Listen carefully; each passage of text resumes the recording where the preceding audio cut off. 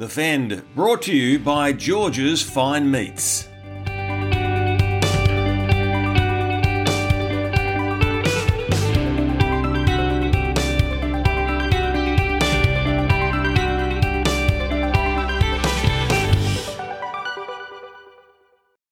Hello everyone, welcome to the FEND. This is the place to come if you love your footy, if you love a few laughs and you also like to get a bit fiery. It's all here on the FEND. My name is Adam Hawes. I'm joined by the feisty one. It is Tigers legend Gary Jack. How was your weekend, Jimmy? G'day Adam, how are you mate? Great to be here again.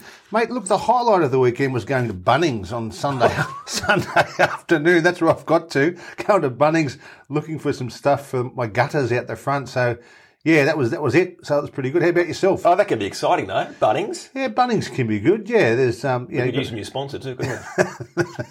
Not that George's Fine Meats is doing anything wrong. No, they've been wonderful. They're doing a great job. So Bunnings was good there for probably half hour to an hour. Like, you never know what you're going to walk out with. Is the sausage sandwich back on there, or is no sausage sandwich? No, and you had to wear a mask too. So there you go. Yeah, it's a big casualty of COVID-19. The beloved sausage sandwich. We have a huge show coming up. Should Cameron Smith retire? That's a massive talking point. Where did it all go wrong for Anthony Seibold at the Broncos? Are South Sydney the Smokies for the premiership? And can the Warriors produce a finals fairy tale? And of course, don't forget the FEND at the end. That's where Jimmy goes off the rails a little bit. And he might upset me a bit today and any Eagles fans, because he's got a few things to say there about Parramatta's game against the Storm last week. Looking forward to that, sort of. If you want to get in touch with us, you can do so via Twitter at the FENDHJ or on email, thefendhj@gmail.com. We would look forward to your feedback. You can also find us on all the major social media sites. But Jimmy, we always like to start on a positive, and the most impressive performance on the weekend had to be from South Sydney. 56-16 over Manly. Daly Cherry Evans said he didn't see this coming. They don't usually say they do see this coming, these sort of floggings, but 38-0 first half. Exceptional performance from the Rabbitohs. They're really in form, aren't they? Latrell Mitchell's looking dangerous. The halves, Walker and Reynolds. And Damien Cook, he had his best game of the year against Manly. He cut them to ribbons through the middle of the ruck. Yeah, he did. He was excellent. You know, he had been a little bit quiet, just adapting to these rules early on, but he was at his best on the weekend there. And Cook led by example. You know, Mitchell was one of his, I think probably his best game he's played at fullback so far. You know, but you know they did it was like a knife through butter. They carved them up, and once 38-0 at half time. You know, it's all over. So you just enjoy yourself when you're playing. And he had a great day. And even Wayne Bennett was smiling there in the box. It was a great day. I think it was his record win as a coach. So he looked like he was at a comedy club, or he'd just seen the Broncos' position on the ladder. Either way, he was laughing his head off in the box. I've never seen him that happy. No, never. Never in 40 years have I seen that happy. But that first half, that's like a hole-in-one for a golfer. It's like a century for a cricketer. It's like getting some new gear for a Saturday night. You look in the mirror, you're pretty happy with what you see. That's how good South Sydney was. 38-0. Bennett said it's the best half of footy he's seen from a team he's coached ever. Yeah. Well, when you play footy, the first thing you want to do is you want to start well. You know, everyone talks about starting well and getting into the game and completing your sets of 6. Well, it was just the perfect 10 out of 10 for the Rabbits.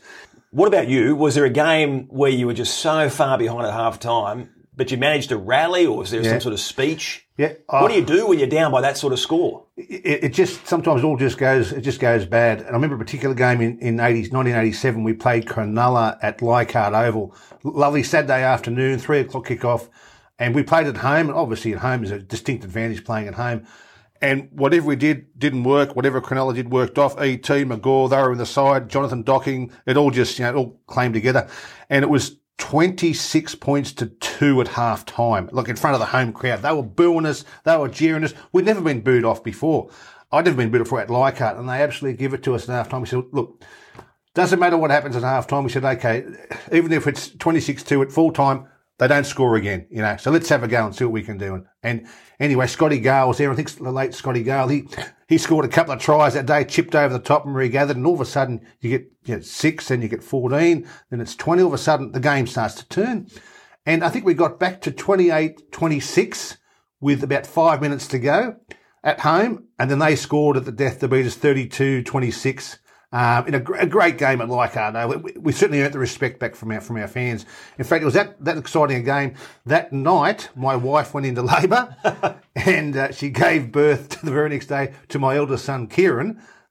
with all the excitement of the game. So, it was a good effect. So you went from Leichhardt Oval, the dressing sheds, to hospital? I went from Leichhardt home to Wollongong where I lived, and that night she went into labour. So then from then about, 10 o'clock, I went to Wollongong Hospital, and next day he was born. Wow. On the back of that. So, yeah. Just finishing up on the South, are they potentially bully boys? Are they picking on the weak? They haven't beaten anyone of note so far this season. The only top 8 side they've beaten is Cronulla. So there is that question mark over South. Can they do it against the big guns? And they get no better opportunity than this Thursday night against Parramatta, who are running equal second, to show that they are genuine contenders.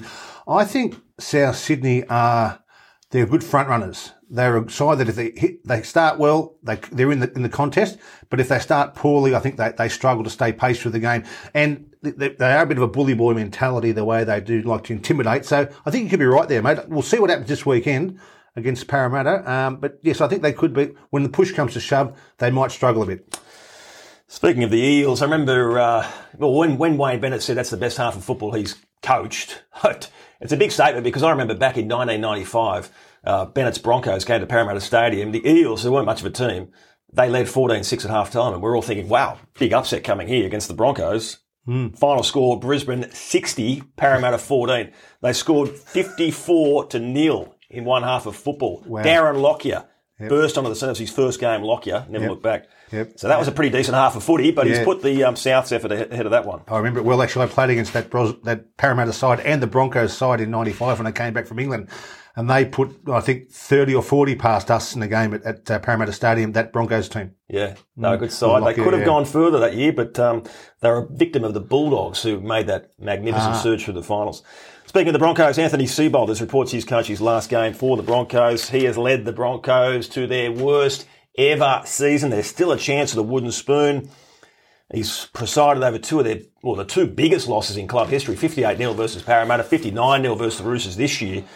In recent weeks, he's had off-field dramas to deal with. Who could have seen this coming? They moved heaven and earth to get him there at the end of 2018, including sacking legendary coach Wayne Bennett. And it's come to this. Where did it all go wrong? I think he lost the dressing room. That's where it went wrong. Obviously, clearly the players aren't playing for him. And you often see that when that happens, a coach comes in, they're used to one style of coaching, and then he was very structured, very professional in his outlook. It may have worked well at South Sydney, but it certainly didn't work up there at the Broncos. They like to play their own sort of individuality sort of footy. And I think he did move on a couple of players. Maguire, I think, was moved up to Townsville. McCulloch. And McCulloch also. He also went to Newcastle. Newcastle. Nicarima was another one. Nicarima was moved on as well. So there's some key blokes that have been there, probably 200 games, and he's moved them on. So I think that might have caused a bit of dissension in the team, and they failed to support him after that. Yeah, and it's pretty common knowledge now that 5-year deal was not a smart move for a first-year coach. He had 1 year at Souths. He hadn't had a chance to deal with the tough times, had he, as a first-grade coach? Because Souths that year, 2018, he had a great year. They made the prelim final. He got a lot of raps, but he hadn't had to be put under the blowtorch, which is what's happened at Brisbane this year, and he just hasn't found a way out of it. Yeah, no, that's right. He struggled. With South Sydney there, he had Maguire there set up, put the team together, and he sort of come on the back of that. So this team's been put together. But Wayne Bennett is a really good man manager. You've got to give him credit for that, a bit like Alex Ferguson. And Seibold has really struggled with his communication lines with the players, and if you haven't got the players, you're doomed. And so it's been, I think they've lost their last 12 out of 13 matches. And actually, they played okay on the weekend. They did play okay. That was probably their best game all season. They were certainly in it to the last 20 minutes, but, they found a way to lose, as they normally do. Yeah, 28-24, they went down to the Dragons. They certainly gave the Dragons a lot to think about. That try by Katoni Staggs, what an individual effort that was. He just swatted away Ewan Aitken, left Duffy grasping at thin air. It was a special try. Yeah. They deserved to go and win after that one. But the Dragons, they're not going too bad themselves. Yeah, they're not going to. Well, with young Dean Young there, that was a good win for them at his first game. 28-24, the Dragons are still in the hunt for the top 8. Flickering hopes for the top 8. Yeah, I do agree with that. But Duffy was very good. Corey Norman was fantastic. Ben Hunt also played well. And Ben Hunt also gave a bit of advice to Tom Dearden, being that number 7 for the Broncos, not to put too much pressure on yourself, because that's what he did when he was there. and just trying to help the young fellow out. So I thought that was pretty good by young Ben Hunt to take some time to speak to Tom Dearden. Yeah, very good. Now, one of the rugby league's good guys, Mitchell Orbison from the Roosters, he's announced he will retire at the end of the season. He hopes to get back from a fractured wrist to play some part in the Roosters premiership campaign, looking for 3 in a row. 301 games for Orbison. He'd dearly love to win a 4th premiership, and also on top of that, if he comes back, he'll go past Anthony Minicello as the Roosters' most capped player. He's got 301 games. Mini's got 302. He's, in many parts of his career, he's been underrated, Mitchell Orbison, but I think everyone now knows what a huge part he is in that Roosters lineup. Yeah. He's a man for all seasons. He can play anywhere from wing, centre, 5'8", second row, front row, hooker, so he's a great utility player. He's been a great clubman for the Roosters during his entire career. And I hope he does get over his broken wrist. I hope he does get back on the field to finish off his career. But look, it's very difficult to get back from a broken arm or a broken wrist to have that confidence making those tackles in the big games. So I think he really might struggle to get back on the park. So we may have seen the last of him for his career, which would be unfortunate if we did. Well, he's certainly saying that he hopes to be back for the final few games. So we'll wait and see. The Roosters could use him because they have had a lot of injuries.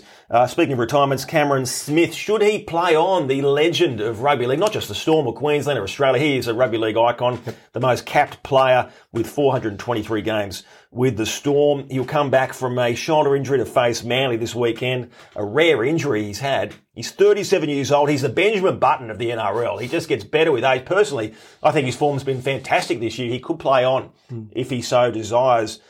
Melbourne want an answer because they have to plan for 2021. Obviously, they've got Harry Grant at the Tigers in that swap deal. Harry Grant wants to know if he's coming back to the Storm or staying with the Tigers. Jimmy, you've been there.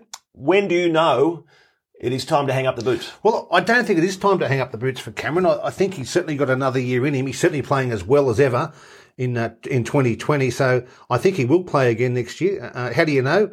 Oh, you probably get a phone call and someone tells you it's time to go. That's probably how you find out. But they've missed him dearly in the last couple of weeks. He's back. I think he will play again. Just the fact that he was supposed to announce a decision 3 weeks ago what he was doing, he hasn't. It's been another 3 weeks since then. There's obviously something going on in the background there. I think he may leave. He may leave the Storm and he may go north. That's what I think will happen. Yeah, yeah. I think he may go north. Yep, I really do. I'm a sentimental guy. I love to see players stay with the one club throughout their career. I actually didn't think Cooper Cronk would ever change clubs, but he went to the Roosters and you saw what he did there, 2 competitions. So maybe Cameron Smith has seen what Cooper Cronk has done and thinks, well, that's not a bad way to finish. I'm a Queenslander. Just the Broncos could use a hand.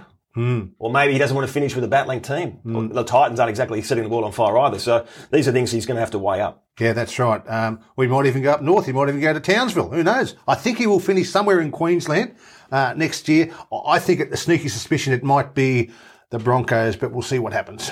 What if Harry Grant says, I'll come back to the Storm and Cameron Smith comes to the Tigers? We'll take him in a heartbeat. That's unlikely to happen. I know he likes a bit of a challenge. But, yeah, absolutely. If he wants a bit of experience for another 12 months, we'll take him on. Absolutely. But that's not going to happen. That's a good swap deal, isn't it? Yeah. That's a good story. That's a very good story. Right, a good rumour. Let's pump that one up. As we mentioned, episode 9 of The FEND is brought to you by George's Fine Meats. A tenderness and flavour not seen in any other Wagyu like it on the market. It's the best eating Wagyu in the world. George's Meat celebrates 30 years this year of service, consistency and quality and its commitment to its community. And as always, George's Fine Meats is offering 10% off your next purchase just by using the code word. Jimmy, the code word for this week is... The code word for this week is Panthers. That's it. Go Panthers. Ask for Wayne Panthers and you'll receive 10%, an additional 10% off your fine meat. And probably get a chat from Wayne because he loves the Panthers. Big Panthers man, yes. He's born and bred Panther. Speaking of 10, Penrith, they have won 10 in a row, club record. Bo Derek, 10 out of 10. So are the Panthers. They are flying at the moment. They smashed the Sharks 38 points to 12 over at Penrith Stadium. Second time this year they've smashed Cronulla. They'll be hoping not to run into them later in the season. They're showing no signs of slowing down at all. And guess what, Jimmy? Some good news. They play your Tigers on Saturday night. Well, that's great news, mate. I'm really glad to hear that. They've won 10 in a row. Obviously Cleary, Jamone Luluwai is playing great form. And also James Fisher-Harris and Liam Martin are in fine form for the Panthers. They may have won 10 in a row, but I think their run is about to end this weekend. From 10 in a row, it'll be 10 from 11 after they play the Tigers on the weekend. What if half of them been hit by COVID or something? How are the Tigers going to beat them? How the Tigers? I think the Tigers will bounce back. I'm the ever optimist. The Tigers will bounce back against the Penny Panthers. Where are they playing at? Penrith. Oh well, that's not good. Well, they couldn't go any worse than they did at Leichhardt. That's not good at all. I've been giving myself a series of uppercuts this week because I tipped the Tigers to beat the Roosters. I just thought Leichhardt Oval, do or die game, and that was my great mistake because the Tigers do not aim up in do or die games. They were down 20-0 against the spare parts Roosters side. When I say spare parts, they still had quality out there, yes, but they were missing some big names like Luke Keary for starters, who's been their best player all season. Yet they led 20-0 to Roosters without doing anything special. The Tigers just didn't turn up. They were insipid. No, hang on. What do you mean insipid? They tried hard for the first 20 minutes. Do you think? Well, the first 20 minutes they went okay. Yeah, it was pretty close after the first 20. The first 10. I'll give you the 10. No, I'd say probably 15. But then after that, they just... James Packer, he went... Not James. They love James Packer. You mean Russell? James Packer be handy. Russell Packer. He's not straight in. Sorry, James. Russell Packer, he went missing. There's your big bopper up front. So you have to be on your game when you're going to play against those guys. JWH, the big dog, and Takeaho, who's also in fine form for the Roosters. But Jimmy, it's a cultural thing there. They just when it's on the line, I've seen the Tigers so many times in these sort of games where they have to win. Yeah. They get thumped. They don't just lose; they get thumped. Yeah. I don't forget 2016. They needed to win that one to make the 8. Canberra beat them 56-12 or something ridiculous. There seems to be a lack of belief. Even when they got back to 20-12, you thought, hang on, they're going to win here. Tommy Talau took an intercept, couldn't go all the way, but they looked like they had all the momentum, and then just a series of simple errors just swung it back to the Roosters. And some of the defence was pathetic. Was pathetic. On that Joey Manu try. Joey Manu threw the 2 tries that he set up there. They came in to tackle him, and that was just a poor read by Moses Mbye, who's not a centre, but he's playing centre. But still, Joey Manu made him look like he was an F grader. Yeah. Morris scored 2. The other Morris scored another 2. They just killed us on the edges, and that's just where, dare I say it, probably not poor coaching. It's just that commitment by the Tigers players, which is missing. This is the game. This is playing at home, in front of your home crowd. It meant so much to all the Tigers fans. Like, we only play there 3 times a year, and if they do play well, it's always at Leichhardt Oval. But on the weekend, it was just not there. That Tiger spirit wasn't there. It really hurts me. Well, what hurt you even more was the uniform. Just talk us through that. They were at Leichhardt Oval, the West Tigers, and they wore the predominantly black strip. Yeah. Look, when the joint venture was formed back in 1999, I remember being at the launch, and they had these 2 strips. They said, we're going to wear the black strip, which is the West strip. We've got the gold strip, which is the Balmain strip. And those were our 2 strips because of these 2 foundation clubs coming together, and it was going to be a great future for the clubs. Because both clubs needed each other when the merger happened in 99. We needed West, and West needed us. Mind you, West had come off the wooden spoon in 1998 and 1999, and they'd won the wooden spoon 4 times in the 80s, which is not a very good record. And the Tigers, we won the wooden spoon in 81. And then we went on to play 15 semi-finals in the 80s, made 2 grand finals, won a couple of Panasonic Cups. And Balmain were probably the most supported team, or second team to everyone in that 80s era. So Balmain had a huge following, and that followed through. For 7 or 8 years here, the Tigers made the semi-finals. And those supporters stayed with us, and they followed us across when we went from Balmain Tigers to the West Tigers. All those supporter base, which West didn't have, all our supporter base came across and followed the West Tigers. And here we are 20 years later, we play at Leichhardt Oval. We only play there 3 times a year, and we're playing in the West black outfit. That's just disrespectful to all the Balmain fans. I feel, if I'm a Balmain fan, I am a Balmain fan, or West Tigers fan, I feel dudded that they wear the black strip at Leichhardt. They should wear the gold strip at Leichhardt. And as a Tigers fan, I just feel dudded that in the last 2 years they've worn the black strip. The gold strip's gone now. Now it's a white strip has replaced it. It's rubbish. It's BS. Someone needs to be accountable for this, because when these 2 sides came together at the birth of the West Tigers, we had 2 strips, the black and the gold, but the gold's gone and now it's white. it's just disrespectful to the Balmain side of the merger. Okay, fair enough. It might be 75-25 the split, but that's irrelevant. Football is more than just money. Football is about people. It's about your supporters. You want it to be a great day for all the Balmain / West supporters when they go to Leichhardt Oval, to be a great day and follow the Tigers. Like, I'm never more prouder than to sit there and to watch the Tigers go out in their gold jersey with their black V and their black pants. That's my team. The Black's not my team. If I'm a Balmain supporter, Black's not my team. That's Save that for Campbelltown Stadium. Okay. Yeah, exactly. Well, I can see the passion flowing through you there, so it'd be interesting to see what the Tigers have to say about that. You could certainly have used Josh Papali on the weekend, that the never say die attitude he had in that game against the Gold Coast when their halfback Jamal Fogarty ran away. He looked certain to score. The game was done and dusted. Yeah. Papali could easily have just given up, thinking, we've got the game in the bag. You could see a few Raiders in the background. They thought, well, we're not going to catch him. Don't worry about it. But he never gave in. Ankle tapped him. Yeah. Brilliant effort. Brought Fogarty down, who lost the ball. It was just a great moment. Yeah, it was one of those moments where you just think, will I, can I? And he chased him for 50 metres. And I thought, he can't get him. He's a front row. He's 120 kilos chasing a halfback. But he never gave up. And at that very last stride, he's brought him down with an ankle tap. Excuse me very much. And he's lost the ball on the tackle. That was one of the best moments. That's one of the best ankle taps I've seen probably in 30 years. I reckon it was his last breath. He was on that run. It was his last sinew of energy. He's just ankle tapped him with his little finger that's brought him down. That's probably the greatest ankle tap I've seen. It's probably the only since I've seen ever that done. Don't say it. No, I don't want to go there, but that's the best ankle tackle I've ever seen. How do you think McNeil would have been if he was watching that game? He would. Don't even go there. It's just not even worth talking about it. When you were there in '89, the grand final against the Raiders? Yeah. Did you think when McNeil got that ball? Did you think he was in? Yeah, of course I did. I was inside him. Yeah. Mal came in and Mal was gone. Yeah.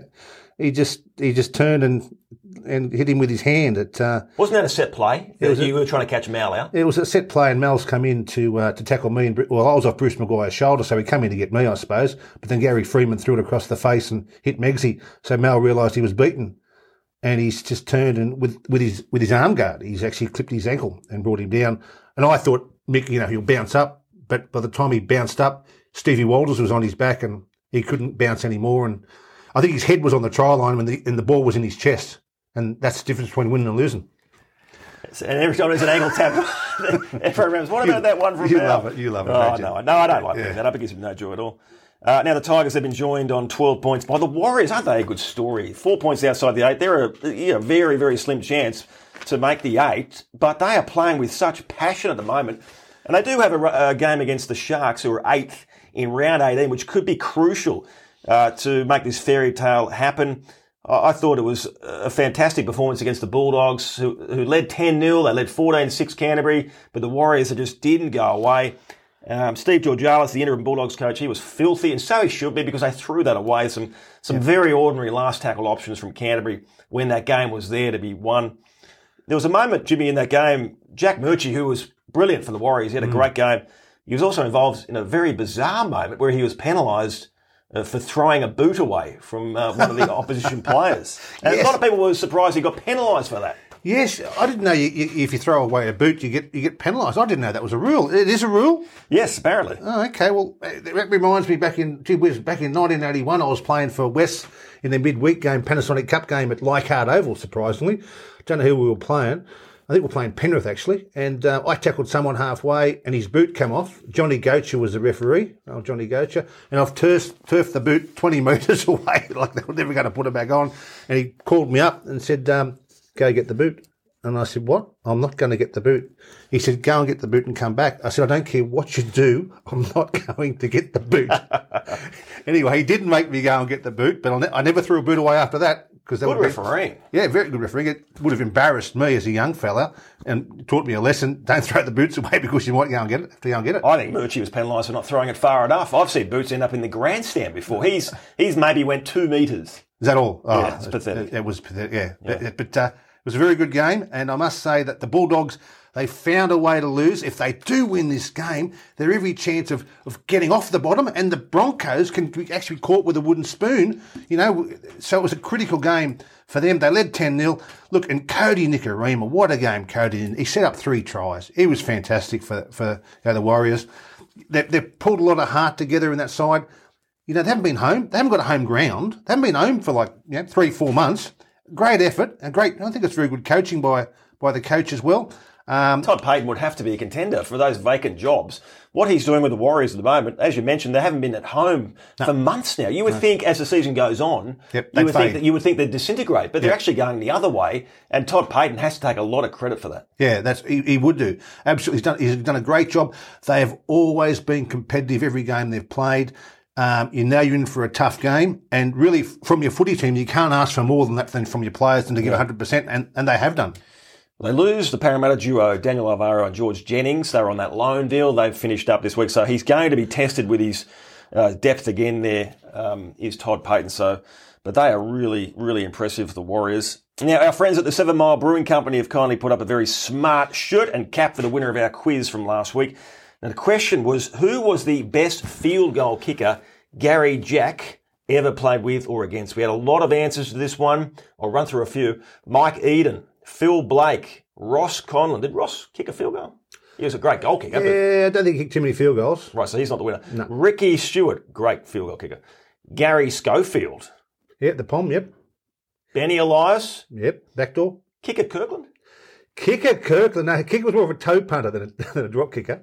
Where did Kicker Kirkland come from? All right, well, Jimmy, it's over to you to tell us who was the greatest field goal kicker that you played with or against. The greatest field goal kicker I ever played with or against was the great Terry Barbar Lamb. I think he kicked something like 46 field goals in his career. Under pressure when it mattered, Terry Lamb would just nail it all the time. Even if it didn't matter, if they were down by 2 points and needed 1 point, he would still get the 1 point to be down by 1 point rather than two. In that confusing game at Balmain that day when he did that. Isn't that sad for him? He can really nail a field goal, but anyone who talks about him kicking field goals just goes back to that one game where they were down 12-10 and he kicked a field goal for 12-11 against Newcastle. thinking scores were level. But besides that, he would practice his under pressure, always make a game of it. When I played with him at West, it was always ultra competitive. And not only was he a great goal kicker, he was a great clutch kicker. When it mattered, you'd throw the ball to bar and you knew you were a very good chance every time of him converting it. And we have a winner via Twitter, handler CVS21.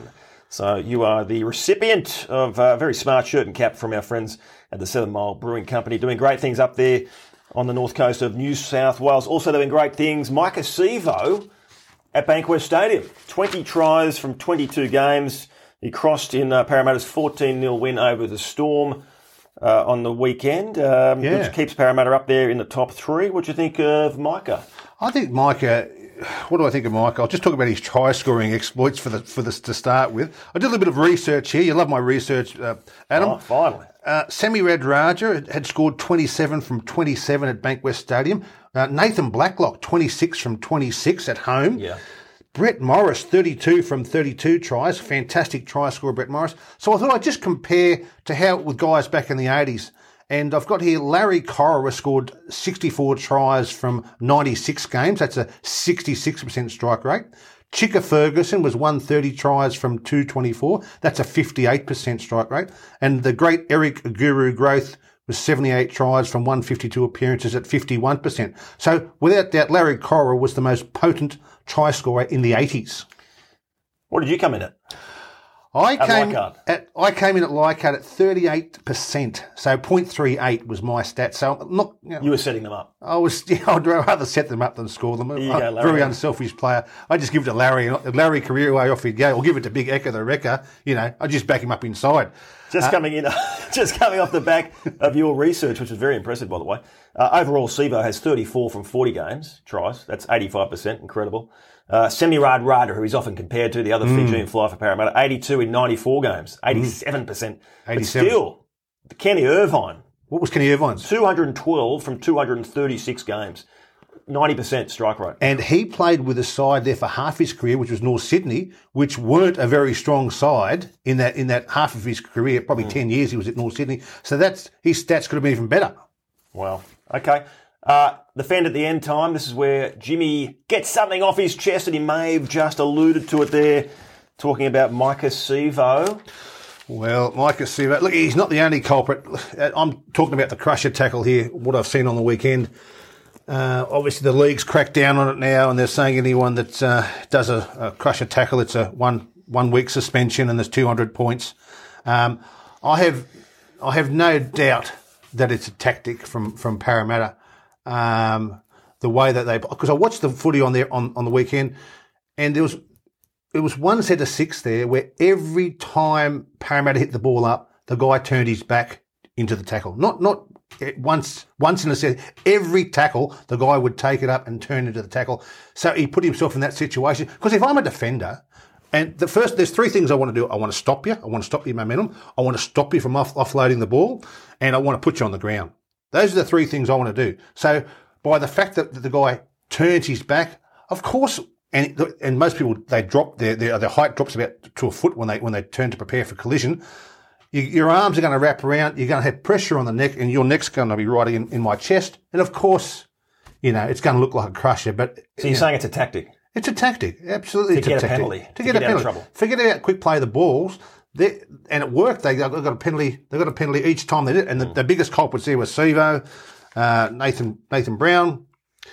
He's also there, and he didn't play, but Aaron Woods is also a culprit as well for backing into the defence, because the wrestle has been taken out of the game, so you can't get penalties from a wrestle for a crusher. So you set yourself up by turning in a tackle, and referees are, of course, going to penalise. Yeah, well, don't mention that to Brad Arthur, because he's adamant his team do not lie down for penalties, and certainly it hasn't just been Parramatta. Other clubs have been doing it. There's been a real spate of penalties for any sort of pressure on the neck. Yeah. Look, I think referees aren't silly. They're going to wake up to this tactic from clubs, and I think you'll find from this weekend they will have a greater look at the impact of the tackle. But don't forget, crusher tackles used to require the downward motion from the tackler, where they flop down the back of the neck. That's not happening in the wrestle. That's not happening in these instances. No, they're backing into it. Yeah. And of course, the guy's neck's going to go against his chest, and that's where the penalties come in. Cooper Johns and Albert Vitae, they were both cleared of crusher tackles on the weekend too. So, the referee has to make a call, and I really hope they make a smart call and don't let teams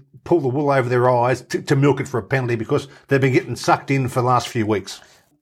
Even if someone is caught in a crusher tackle and they do get a penalty, they go off for 5 minutes to get it checked out by the doctor to make sure they're okay. Now, if that rule was brought in, I think players would think twice about milking it for a penalty, because they'd be off with it for a medical check before they come back on. That might sort them out, but something needs to be done. There's no easy fix here. That's full time for episode 9. Episode 9, double figures next week. That's incredible. Fantastic. The downloads are really going off the market. They're flowing in. That's very good to see. And they'll be back next week, because that was one of your best shows, Jimmy. Well done. Enjoy the Panthers decimating the Tigers this week. It's going to be tough. It is going to be tough. But Keep the faith. If they wear the Tiger strip, they'll win. If they wear the orange and the black rather than the black, the Tigers will win. I'll guarantee you they will win. All right. Hopefully, Tigers admin. They're listening to me right now. Okay, thank you. We'll see you again next week. Now, if you have any feedback, we'd love to hear from you. Twitter at the FENDHJ, or on email, thefendhj@gmail.com. If you agree with what Jimmy said or you disagreed, let us know. We'd love to hear from you. Thanks for listening. Stay safe, and most importantly, enjoy the footy. Thanks, guys. See you next week.